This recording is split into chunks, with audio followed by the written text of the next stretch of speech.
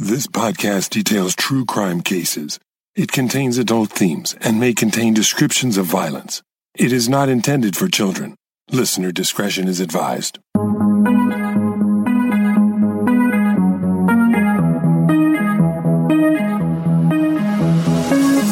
Thank you for joining me for today's episode of Once Upon a Crime. As we learned in last week's episode, sometimes those who've committed a criminal act and gotten away with it do suffer from a guilty conscience. They may seek to unburden themselves by confessing, but some do so only when it appears that death is imminent. In this week's chapter of the series Deathbed Confessions, I'll share a story about a brutal murder that went unsolved for 14 years until a hospitalized inmate confessed to the crime. But this story has a twist when fate intervenes and justice is finally served. This is the case of the murder of Joyce Goodner and the confession of James Washington.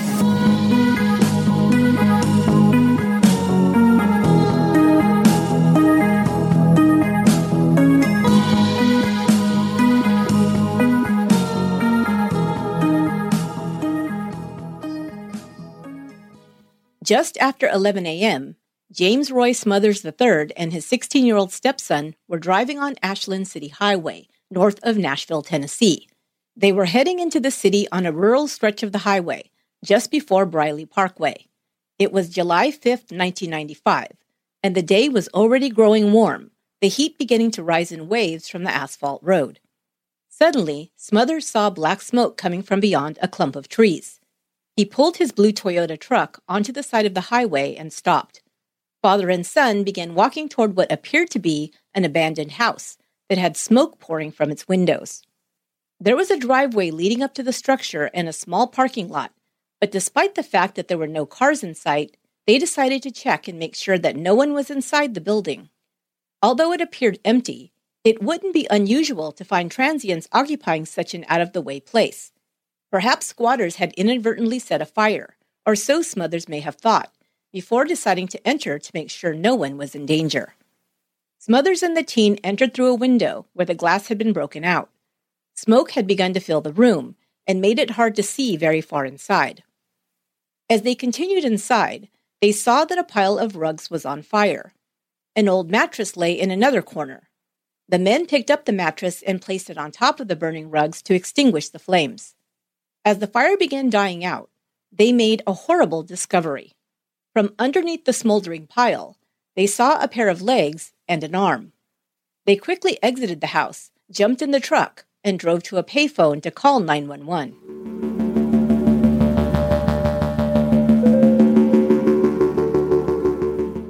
Just before noon, firefighters arrived at 4522 Ashland City Highway. They found a vacant and dilapidated house where the fire had been reported. The building had once housed a church, long since shuttered. A rusted mailbox with faded letters that spelled out Church of the Living God was still present at the end of the driveway. But after the small fire was extinguished, what was discovered could only be described as unholy. A body was found rolled up inside a rug. Other rugs had been piled over it, doused with an accelerant, and set on fire. The body was that of a female, and she had also had accelerant poured on her. Blood was found splattered on the wall next to the body, and a blood-stained cinder block lay near her head. The body was taken to the coroner to be examined, and evidence was collected. The victim had been bludgeoned with an object, most likely the cinder block, and her nose and cheekbones were broken. The skull was also damaged in several places. It appeared she had also been stabbed in the neck several times. Mercifully, the coroner found no evidence of smoke inhalation, suggesting that she'd been set on fire post-mortem. Fingerprints taken from the body were run through a database to try and determine identification. A match was found when the victim was connected to an arrest the previous year for a drug charge. She was identified as Joyce Dean Goodner, a resident of Ashland City, a small town located just north of Nashville. Joyce Goodner, a mother of three, had turned 35 years old 3 days before her murder.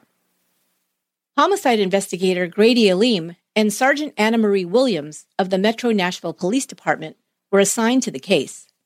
Now that they knew the identity of their victim, they next set their sights on identifying her killer.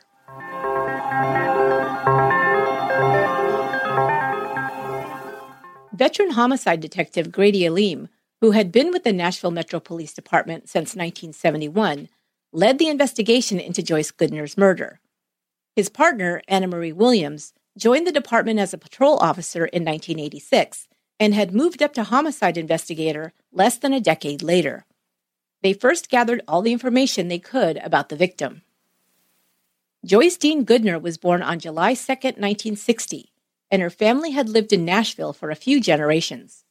Her mother, Annie M. Finney, still resided in East Nashville. Joyce was one of 9 children.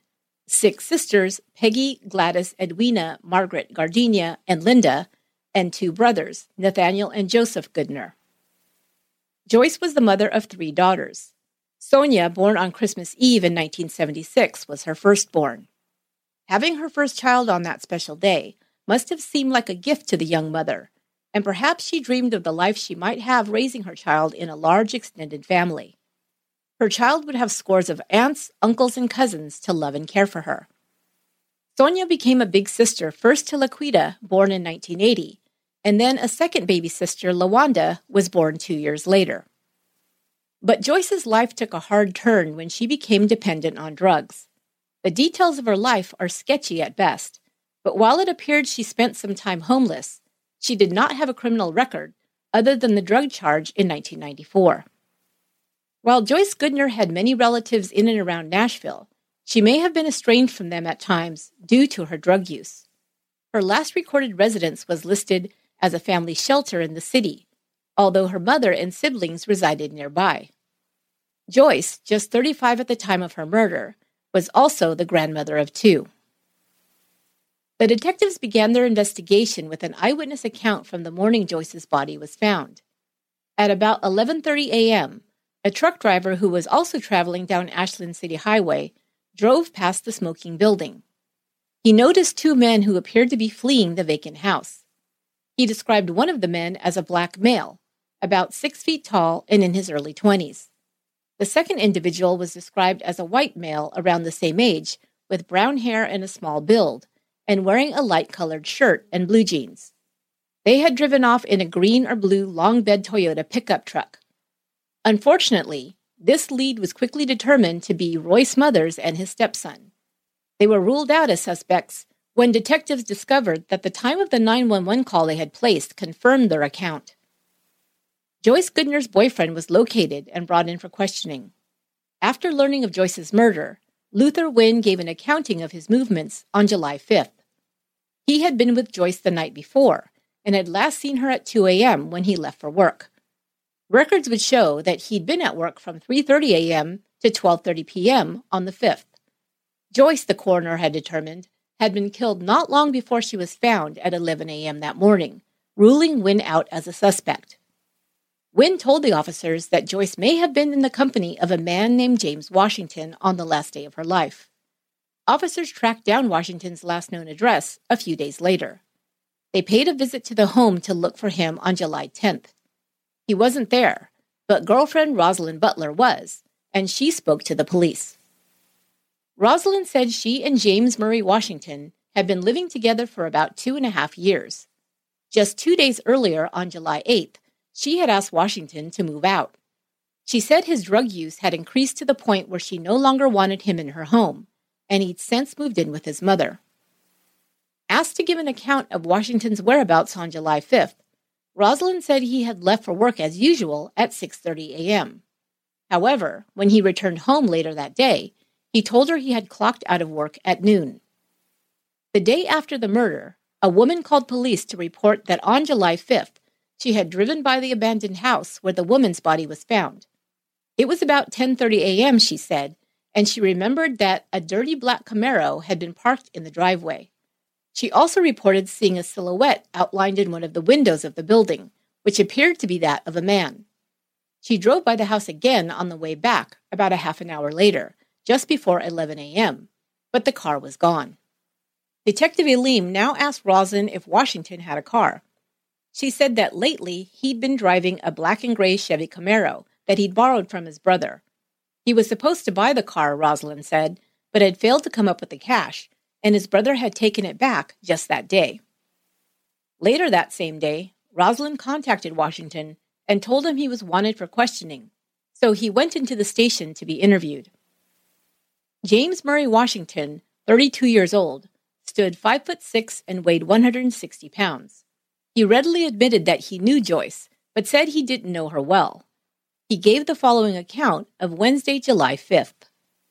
Washington reported that he had left his girlfriend Rosalind's house, where he was residing at the time, at around 6 a.m. to go to work.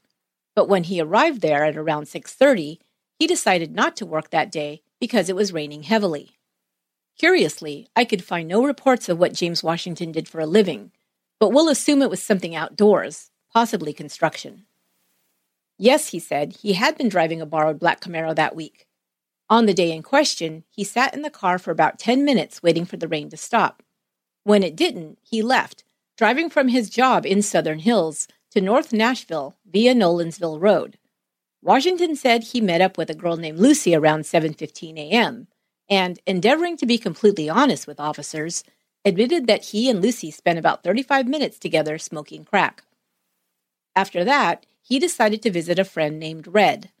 But as luck would have it, his car ran out of gas on the way there. He then walked to a friend's house who he called Lala, who was later identified as Bernice Riley. He asked her to borrow a gas can and a few dollars for gas. She told him that she had neither. Washington said that he then, quote, walked around and got $2 together for gas. He returned to the car and drove back to 10th Avenue North. It was now around 9 a.m. He had seen Joyce Goodner that morning, Washington admitted. When he got to 10th Avenue North, he saw her, quote, coming out of Henry's house. Joyce had asked him, "Are you doing anything?" To which Washington answered yes, and told her he had a small piece of Ready Rock, a slang term for crack cocaine. Washington said he and Joyce came to an agreement. He would share the drug with her in exchange for sex. According to Washington, Joyce got into his car and they drove a short distance away where they had sex parked in an alley. He then drove her back to Henry's house. She told him to wait for her, that she was going inside and would be back out in 30 minutes. I assume Washington was implying that Joyce went to Henry's to score more drugs. He said he waited about 45 minutes, and when she didn't return, he left. He then drove home. The investigator questioned Washington about a few holes in his story. First, well aware of the area and early morning Nashville traffic patterns, the detective said it should not have taken him 45 minutes to get from his workplace to North Nashville on the route he claimed he'd driven that morning. At most, the detective said, it would have taken 15 to 20 minutes.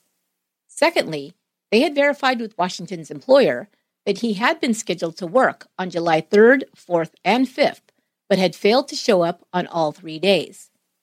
They also, of course, noted the similarity between the description of Washington's car and the car the witness had reported seeing parked in front of the abandoned house on the morning of the murder.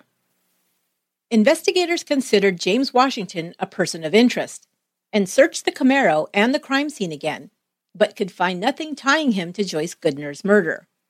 The condition of the body was not conducive to DNA testing, especially not in 1996, when the use of DNA as evidence was still in its early stages. Even if they had found DNA that pointed back to Washington, he had already admitted to having sex with Joyce the day she was killed. In either case, there wasn't enough evidence to press criminal charges against James Washington, and they did not turn up any other likely suspects. So while they suspected he might be Joyce's killer, her murder went unsolved. It wasn't until a dozen years later that there would be a break in the case, by Washington's own admission.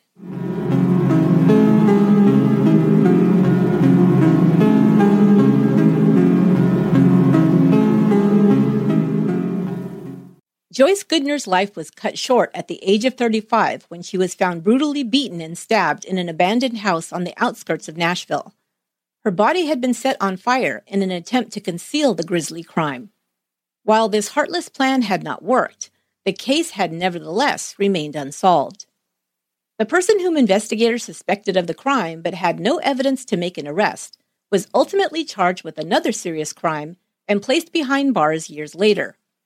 In 2006, a decade after Joyce's murder, James Murray Washington was found guilty of attempted second-degree murder and sentenced to 15 years in prison. Washington had spent almost 3 years incarcerated at the Turney Center Industrial Complex in Hickman County, Tennessee, when he suffered a medical crisis in 2009. On March 3rd, Washington began complaining of severe chest pain and was sent to the prison infirmary for evaluation.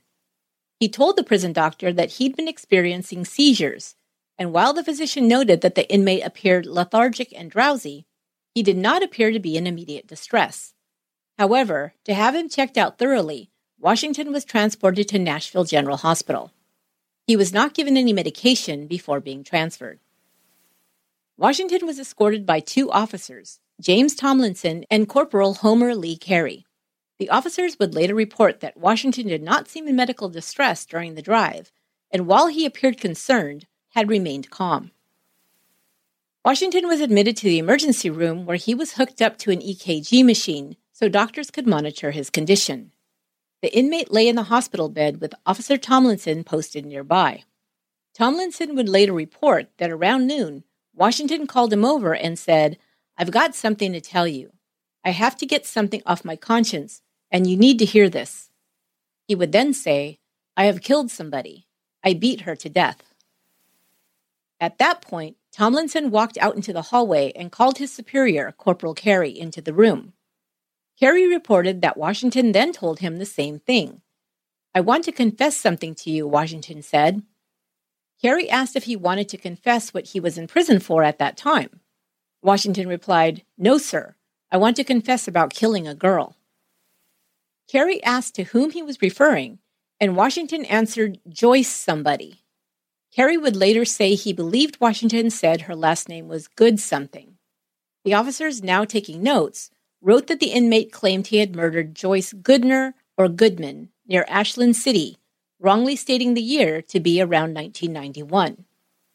The officers reported that Washington appeared calm during his confession, but the corporal would also report that the inmate thought he was seriously ill.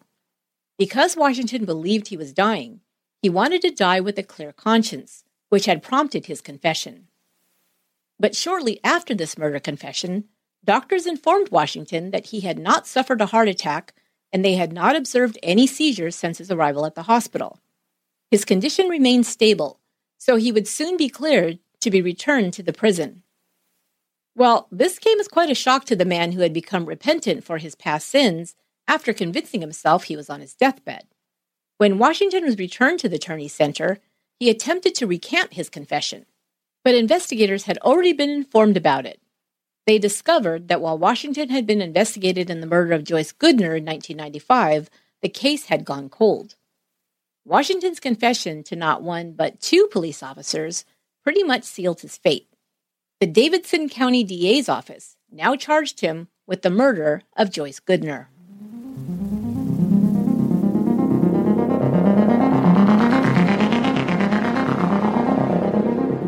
While awaiting trial for the murder of Joyce Goodner, James Murray Washington now said he was suffering from hallucinations. He claimed to be hearing voices and seeing people who weren't actually present. He also began talking to these invisible people. He was finally sent to the DeBerry Special Needs Facility, a maximum security prison in Nashville that housed prisoners with serious medical conditions. He was evaluated by staff psychiatrists and diagnosed as psychotic. He remained at DeBerry for 45 days before being returned to Turney. But it appears that this was all part of a strategy by Washington and his attorneys. They sought to have his hospital confession suppressed, claiming that he was, quote, not in his right state of mind to give a voluntary confession to anybody, end quote. They claimed this at a pretrial hearing. The judge denied this motion, and the case went to trial in 2012, with the confession admitted into evidence. Most of the defense's case presented at trial was an attempt to show that Washington's confession was not reliable and could not be used to convict him of murder. They claimed that he'd been hallucinating when he'd made the admission to the officers. The defense called a pharmacist to testify regarding the side effects of the medication Washington was taking at the time. He had been prescribed medication for high blood pressure and hypertension. Cardizin, a brand name for the antihypertensive drug diltiazem, and lisinopril, a common high blood pressure medication. The pharmacist admitted that hallucinations were listed as a possible side effect for Cardizin, but they occurred only very rarely. Cardizin had been first prescribed to Washington in January of 2009. Upon being admitted to the DeBerry facility, he was also given Haldol, an antipsychotic medication often used at that time to treat schizophrenia and bipolar disorder. Dr. Otis Campbell, medical director at the Turney Center where Washington was incarcerated, said the inmate had not reported any hallucinations after he was released from the psychiatric facility and sent back to Turney. The doctor also testified that on March 3rd, when Washington reported having seizures and was sent to the hospital, he did not mention nor appear to be experiencing hallucinations. Dr. Renee Levan Glenn, a psychiatrist who had evaluated Washington at DeBerry, also testified for the state. She said that when he was admitted, he was shaking and appeared agitated. He told Dr. Glenn he was hearing voices and also expressed suspicion or paranoid ideas.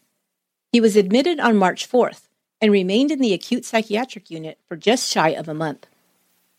Dr. Glenn said that Washington's symptoms appeared to be more pronounced when he was being observed. Other times, when he was unaware he was being watched, he seemed perfectly calm and unaffected.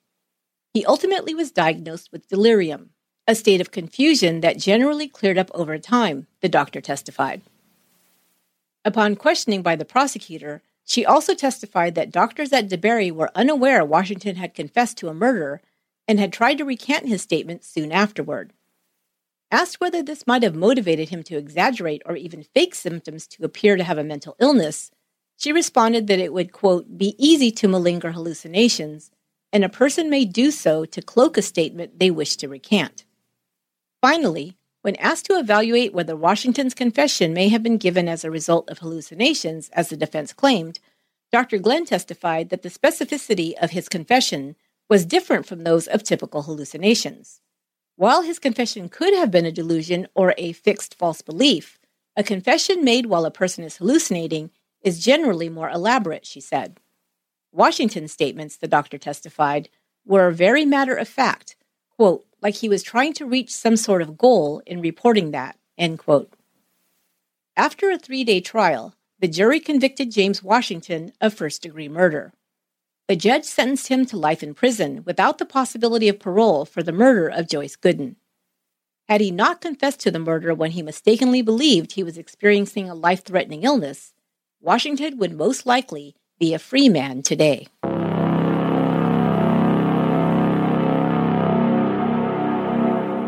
James Murray Washington was sent to Whiteville Correctional Facility to serve his life sentence. His attorneys appealed his sentence, stating, among other things, that he had not been read his Miranda rights before making the incriminating statements to officers. He had been in custody at the time of his confession, which he still claimed was as a result of hallucinations brought on by side effects of medication, so any statements made without being read his rights were inadmissible, he claimed in the appeal. The appeals court disagreed. Miranda didn't apply in this case, the court ruled, because Washington's statement was given voluntarily. The state was in no way involved in compelling the confession, as he had, quote, not been summoned for questioning. He himself summoned the officers, initiated the conversation, and was not confronted by evidence of guilt, end quote. His life sentence was upheld. Confessions made to a third party are often considered hearsay and are inadmissible in a court of law. But deathbed confessions are considered more trustworthy by the law and may be allowed. The logic goes, if a person believes they are dying, they have no motivation to lie. As for Washington, according to the state of Tennessee, this still applied, because even if he just thought he was on his deathbed, the admission would still be judged as trustworthy. Another theory has been presented as to why James Washington decided to confess, even though he didn't appear to be in very serious medical distress. Washington, some believe, was hedging his bets. If he did die, he thought his confession would allow him to stand absolved before his maker. If he didn't die, well, Washington may have mistakenly believed that the statute of limitations had run out on the 1995 murder, which, again, he mistakenly confessed he'd committed in 1991. But it wouldn't have mattered if he'd committed the murder 14 or 18 years earlier, because the state of Tennessee does not attach a statute of limitations to serious criminal offenses. including murder.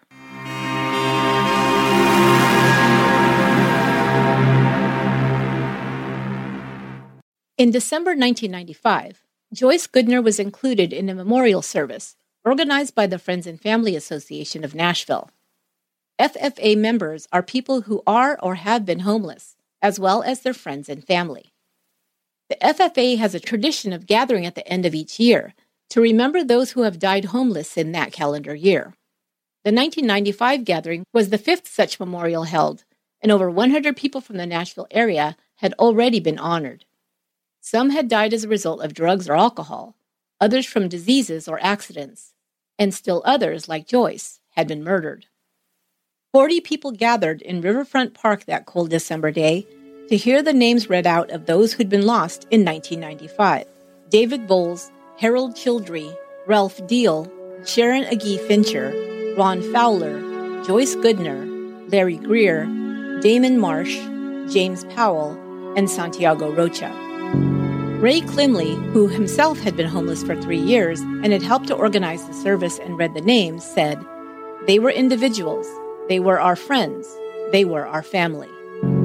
An American Legion color guard presented the colors to honor the homeless veterans who'd been lost that year.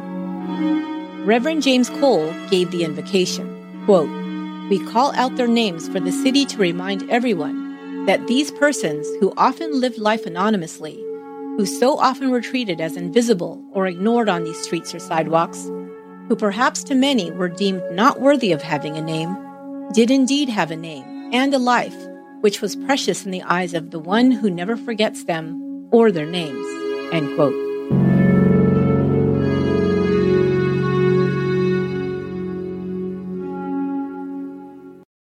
Joyce Goodner had not been forgotten.